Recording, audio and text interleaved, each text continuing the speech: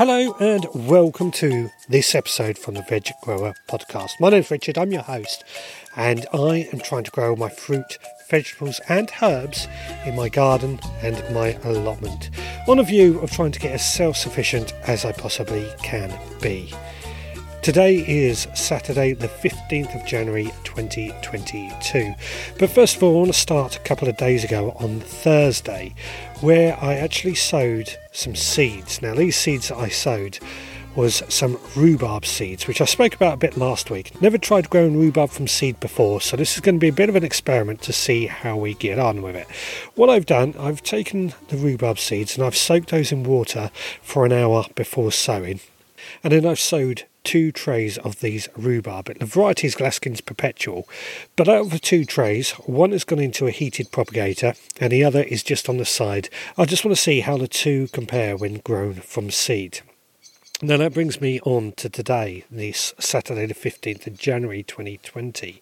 My original plan was to go down the allotment this morning and do quite a few of my tasks that I have to do down there. Unfortunately, I'm on call this weekend, and last night I got a call saying I needed to be at a job for first thing this morning, so couldn't go down to the allotment first of all. By the time I finished the job and got home, it was 1:30, 2 o'clock, and I figured there was only a couple of hours of daylight left. So I decided, instead of going down the allotment, I used my time a bit more productively and spend a bit of time in the garden. Now this time was actually outside of a garden. Last few weeks it's been either wet and cold that I haven't really done a huge amount outside, or certainly not as much as I would have liked. This afternoon, however, bit on the chilly side of course, but it was dry. So what I started doing was what was the Christmas dinner bed.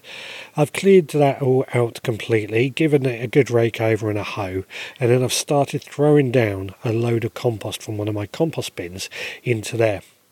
In fact, I've emptied one of the compost bins, and that's, well, I would say half filled up that bed, so I'm probably going to need at least one more compost bin full of compost to complete that bed.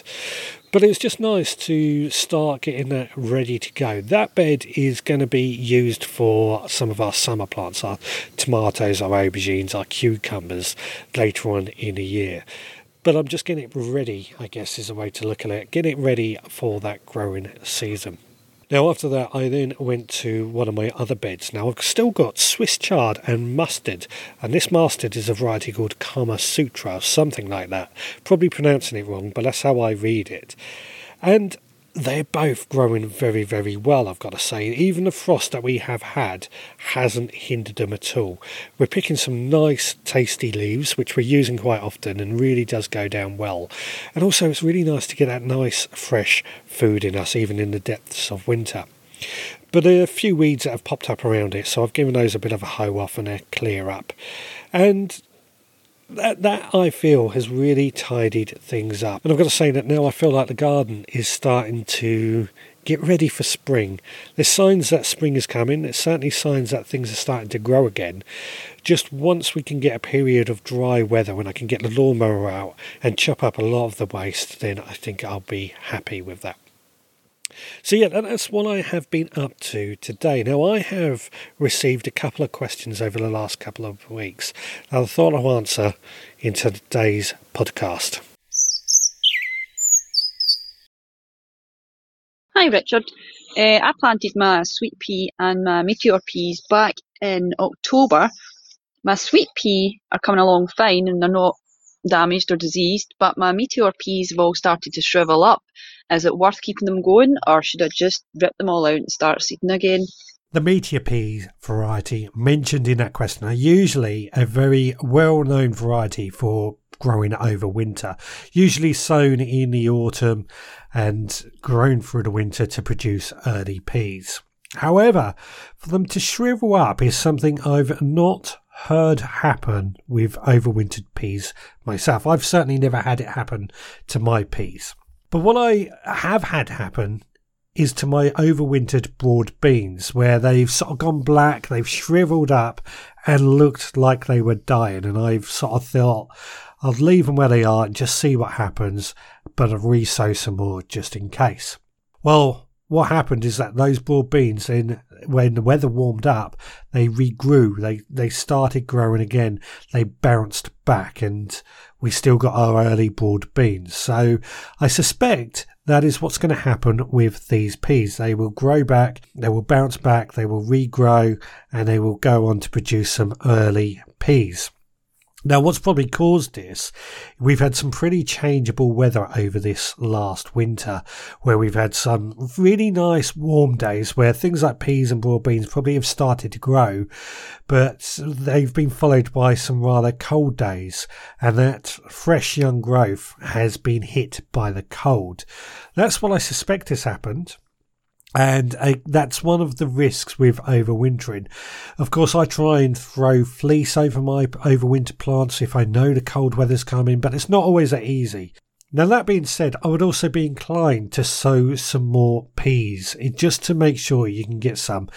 You could get away with sowing some meteor peas right now, but personally I might wait until about March before we start sowing those again. So that's what I think about that question, but please do keep us informed with what happens. I think they're going to bounce back, but I would be interested to find out just what happens.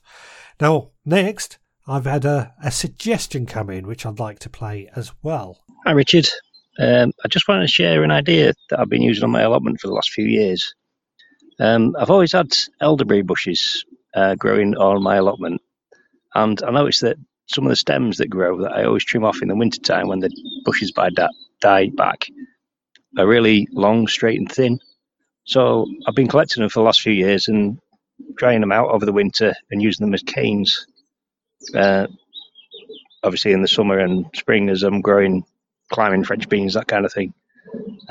They've been great. They last about maybe 3 or 4 years, but there's an abundance that come on the bushes, which I trim back each year, so more than enough to last me. Just thinking it's a case of use what you've got rather than going and spending money and wasting products, that kind of thing. Oh, this is Mark in Rotherham, by the way. Great fan of the show. Love it. Thanks. Bye. Well, I wanted to share that tip again because I thought that was just such a great idea of use what we got, use what we have available to us rather than going to spend money.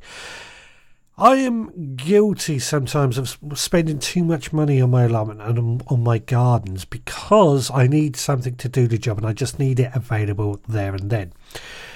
But something I'm always looking at is what I can save money on.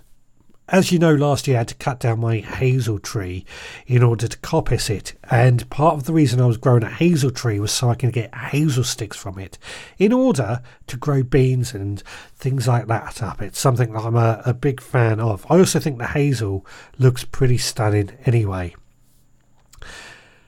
I do also have an elderberry bush, but it certainly doesn't produce straight stems.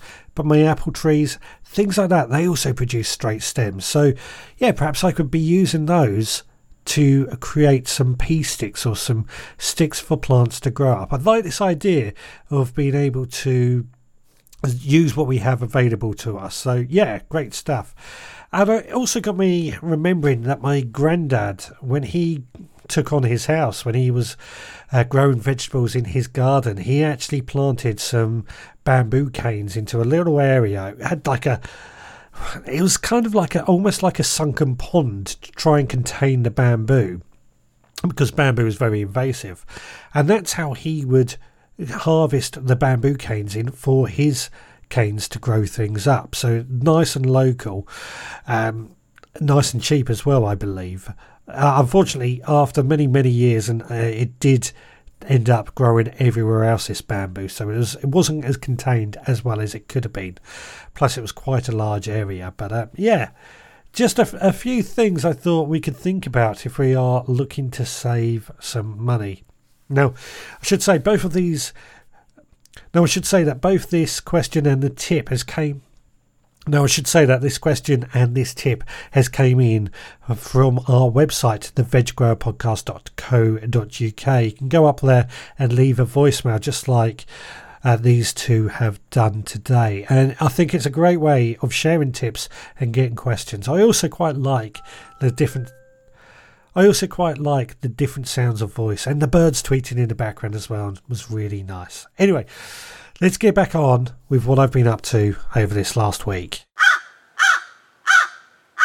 It is Sunday the 16th of January 2022 today. I'm here on the allotment and it's beautiful out this afternoon. Really nice sunshine. It's a bit chilly, but I don't mind that. But at least I'm down on the allotment and enjoying my time down here today, which has been great. Now, I didn't get down here as early as I wanted. I was called out again. So all the tasks that I really wanted to do have gone out the window. The good news is, moving forward, I'm on call less, although the next couple of weeks do look a bit busy on the weekends. But also, I think the evenings are starting to get a little bit lighter, so I might be able to afford a bit more time to this allotment over the next few weeks. Now, today, I popped down and I just took a quick walk around and had a check on everything. Leeks are looking great. We've got some beautiful looking leeks. Got some nice cabbages that are nearly ready. The garlic and onions are looking fantastic. And all the green manures that I sowed are also looking great. This left me with the one task that I needed to do today, and that was get my shallots in. Now, the other day when I was in Wilkinson's, I happened to see that they were selling some shallots, and I've struggled this year to get hold of any shallots. So I saw those, grabbed them, and I've popped them in. This is a variety called Red Sun. And fortunately, that's just filled up my shallot bed really nicely, because originally the shallots that I had only really filled up about a quarter of it. And this one packet, cost me £2 for the packet, has filled the rest of this bed up nicely, which means those shallots can go on and grow. Very happy with that. Now, after that, I basically just harvested a few bits for my tea. As I said earlier, leeks are looking great, so we've picked quite a few leeks that we're going to take home. And I've also ventured into my shed. I haven't been in my shed very much since I put it up. This is my bigger shed on the top half of my allotment. And my original idea for this shed was somewhere I could just sit in, make a cup of coffee, enjoy the day, sit down and have a look at things. It hasn't worked out that way. I've set a little kitchen up, but to be honest, I end up just going in there, making a cuppa, and then going out and working. When I'm down here, I'm always doing something. So the whole idea of sitting down has gone out the window. At the moment, that might change. That being said, what I'm looking to do with this allotment more and more as we go on, and I think I've said this for a while, is basically to make it somewhere that I grow the staples and things that can look after themselves: potatoes, onion, garlic, leeks. They all do pretty well down here, so I'll be thinking of leaving those in here and just dedicating the allotment to those sort of things, and growing the other stuff more at home. It may not work out that way, but that's certainly how I'm thinking about doing things at the moment. Right, well, later on today I'm doing my live show, and in that we are going to be sowing some aubergines. Now, in preparation for that, I've prepared a little talk on how I go about growing aubergines, and I'm also going to use some tips and tricks that have been shared with me throughout the course of this live show. So let's go find out about how I grow aubergines. Well, this week I've been sowing some aubergines. Now, I love to grow aubergines. I think they're pretty looking plants. I think they are fantastic in the kitchen. Moussaka is one of my favourite dishes. But what I find with aubergines, and this is why I'm sowing them in January, is that they need a really long growing season in order to produce a decent amount of fruit for the effort involved. Now, saying that aubergines don't need a huge amount of effort, I just find they need a long growing season. The experts will tell you can sow the seeds right up until April, and that's true. You can sow the seeds right up until April. But what I find with any sowings that are made in April, it's a little bit too short of a growing time for them to produce any decent fruit. So I try and get all my aubergines sown by early March at the latest. To be honest, most of mine are sown January and February, and that'll be it. Now, I know that aubergines need a lot of warmth and a lot of heat, which is why I start my aubergine seeds off in heated propagators. Now, if you don't have a heated propagator, you can start them off in an airing cupboard, but check on them daily. And as soon as they germinate, you need to move them to somewhere where they get plenty of light. Ideally, a radiator by a window is probably the best place to provide that warmth and that heat. Failing that, we can buy younger plants later on in the season when they become available in garden centres. And something I'm thinking of trying this year is buying a grafted aubergine, because a lot of people have been saying that grafted plants are very, very successful. But I've always been put off by the price. But I'm going to give it a try this year and just see how they compare. Anyway, back to sowing these seeds. What I tend to do, I just scatter all the seeds that I want to sow into a container of seed sowing compost, and then I just sprinkle over some more seed sowing compost, and then I place that into my heated propagator where I also have grow lights to help them on. These will germinate in about 2, maybe 3 weeks, seeing how it goes. And once they've reached the true leaf stage, that's when I will then prick them out. And I will prick them out and pop them into my little trays for making plug plants, something that I'm a big fan of since last year. Now, pricking out is a very delicate process, and I'm always very, very careful with it. I like to use my dibber to prise the roots up, try and hold it by the leaf, and usually it's quite successful. Once they're pricked out, of course, they're going to continue to need the warmth and the light. And by this stage, what I like to do, in fact, I do this when there's seeds as well, is I spray the surface with a mister of water twice a day. Now, why I use a mister is that I just find that instead of a load of water that might wash a seed or wash the soil away from the roots, a mister just gives it a gentle spray, gives it just enough water, and it just helps the plants to grow quite nicely. But once a week I will also mist it with a foliar feed such as a seaweed feed. What I find with that is that it produces some stronger roots, and if a young plant has got strong roots, or any plant has got strong roots, it generally does grow a lot better. Now, as these grow, I will pot them up as and when they needed. What I'm usually looking for is when the roots are poking out the bottom of the pot.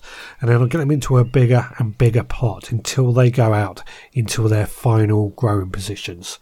Now, for me, I tend to plant aubergines in their final growing positions depending on where they are. If they're going in the greenhouse, and my greenhouses are unheated, I generally put them in about mid-March. But if they're going outside, I won't plant them outside until mid-May, once the risk of frost has completely passed. Now, when it comes to location of planting them, again, lots of warmth, lots of light. So the sunniest spot I have available is where I want to put my aubergines. I try and add compost to the soil, of course. I do no dig, so there's always plenty of compost added to the soil beforehand. And I like to try and rake the soil to a fine tilth, just to help the plants out a little bit when it comes to the planting time.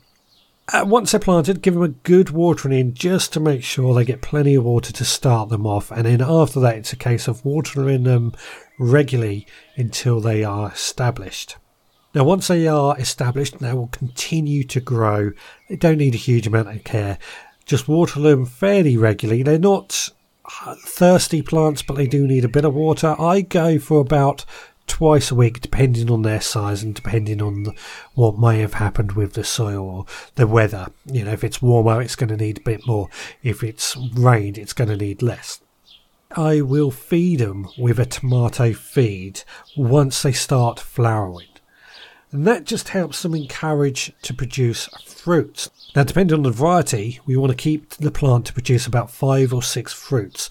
Some of the smaller aubergines, they can produce a bit more, but generally 5 to 6 fruits is enough. So if you get your 5 to 6 fruits, what I then do is remove the flowers so it doesn't produce any more. And what that does, it just encourages that plant to put all its energy into those 6 fruits that are already on the plant in order to produce good seeds. Now, once the aubergine fruits themselves are nice and glossy all over, it's time to harvest, and that's just simply cut them away from the plant, take them into the kitchen and use them in a great number of dishes.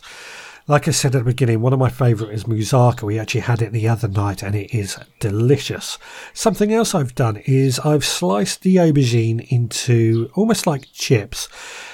bathed them in salmonella and then fried them, and that has also been really tasty as well. Just a couple of things that I can think of in what we can do with aubergines, but I'm sure you might have some of your own ideas on recipes yourself, and if you do, then why not share them with me? My email is richard@veggrowerpodcast.co.uk. Well, with that, let's get back to what I've been up to over this last week. It's Monday the 17th of January 2022 today. Just potting up or pricking out a few more of my chilli seedlings. Now, these chilli seedlings were sown in December and they started off really slowly, but now they've really started to get going. I put a few out a couple of weeks ago, I put a few out last night, just doing a few more tonight just to finish them off, just to make sure that they are going to be growing strong. I do like my chilies, I've got to say, I do like my chilies. Looking forward to getting lots of chilies, although looking at the amount that I do have quite a few chili plants that are at seedling stage at the moment. If they all go on to grow to full size, we're going to end up with lots of chilies this year. Might have to find quite a few things to do with chilies, but we won't worry about that. Now, before I close up, we had some rather sad news yesterday, and you may already know. Somebody that I met once, a fellow podcaster, but also a bit of a gardening legend, Peter Seabrook, has unfortunately passed away. I met Peter in 2020, if I remember correctly, at an event. And I've got to say, he was one of the nicest people I have ever met. We chatted about podcasting and gardening and his views and things on gardening. It was a real pleasure to talk to one of the loveliest people I can honestly say I've ever met. So I was very saddened to hear of his passing. When I hear of people passing away who I may have only briefly met but have left me with quite an impact, I feel it's sometimes a chance to reflect on what they did with their lives. And the one thing that I noted chatting to Peter Seabrook was his love of gardening. Absolutely loved his gardening from a very young age, where he basically gardened with his dad and his grandfather, like many of us. And I find that upbringing to be such a common upbringing in gardeners. And that's what I think many people liked about Peter Seabrook, is that he was what you got on the tin. So as a fellow podcaster, I just want to send my condolences to Peter's family and anybody else who may have listened to his podcast in particular that will be saddened by this news. I think it's a rather sad, but he had a long and fruitful life. With that, I'm going to wrap up for this week. So thank you so much for joining me. Now, if you've enjoyed this podcast, then perhaps you consider leaving a review on your podcast app, or maybe even become a supporting member. A supporting member, I charge £5 a month, and for that, each month you get a newsletter along with a gift pack of a collection of seeds that can be sown that month. Added to that, you also get extra podcasts that go out solely for supporting members only.